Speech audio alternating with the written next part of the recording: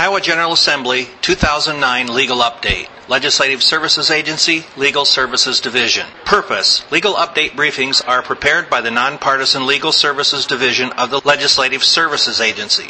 A legal update briefing is intended to inform legislators, legislative staff, and other persons interested in legislative matters of recent court decisions, attorney general opinions, regulatory actions, federal actions, and other occurrences of a legal nature that may be pertinent to the General Assembly's consideration of a topic. Although a briefing may identify issues for consideration by the General Assembly, a briefing should not be interpreted as advocating any particular course of action. Legal update: car title loans, retroactive application of interest rate cap. Filed by the Iowa Supreme Court, July 24, 2009. Anderson Financial Services, LLC versus Miller.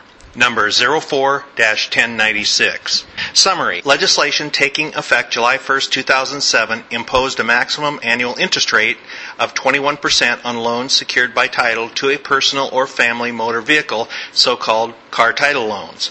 Prior to the legislation's effective date, Anderson Financial Services, doing business in Iowa as LoanMax and LoanSmart, requested an opinion from the Attorney General regarding whether the interest rate cap applied to new cash advances on loans predating July 1, 2007. The Attorney General responded that the interest rate cap would not apply to cash advances made prior to the legislation's effective date on pre-existing loans, but would be applicable to cash advances on pre-existing loans made on or after July 1, 2007. Procedure: Anderson Financial Services sought a declaratory judgment in district court to establish that new Iowa Code Section 537.2403 subsection 1, which enacted the interest rate cap, did not prohibit LoanMax from charging a previously contracted interest rate on new cash advances made on pre-existing loans. The district court entered a declaratory ruling in favor of the Attorney General's interpretation.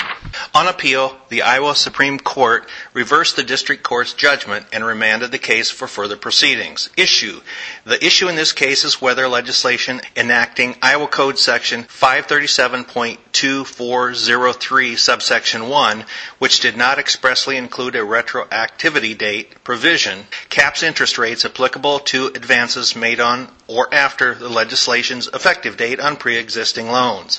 Analysis: the court evaluated whether the new statute affects substantive rights or, as argued by the Attorney General, relates merely to a remedy. The court cited case law establishing that, absent a retroactive applicability provision, a substantive statute applies prospectively only unless by necessary and unavoidable implication a legislative intent of retroactive applicability appears, whereas a remedial statute operates retrospectively if consistent with legislative intent.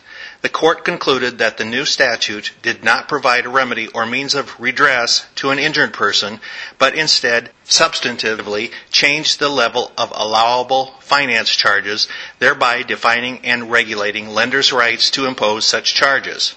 Having determined the statute to be substantive in nature, the court then considered whether the necessary and unavoidable implication of retroactive applicability was satisfied.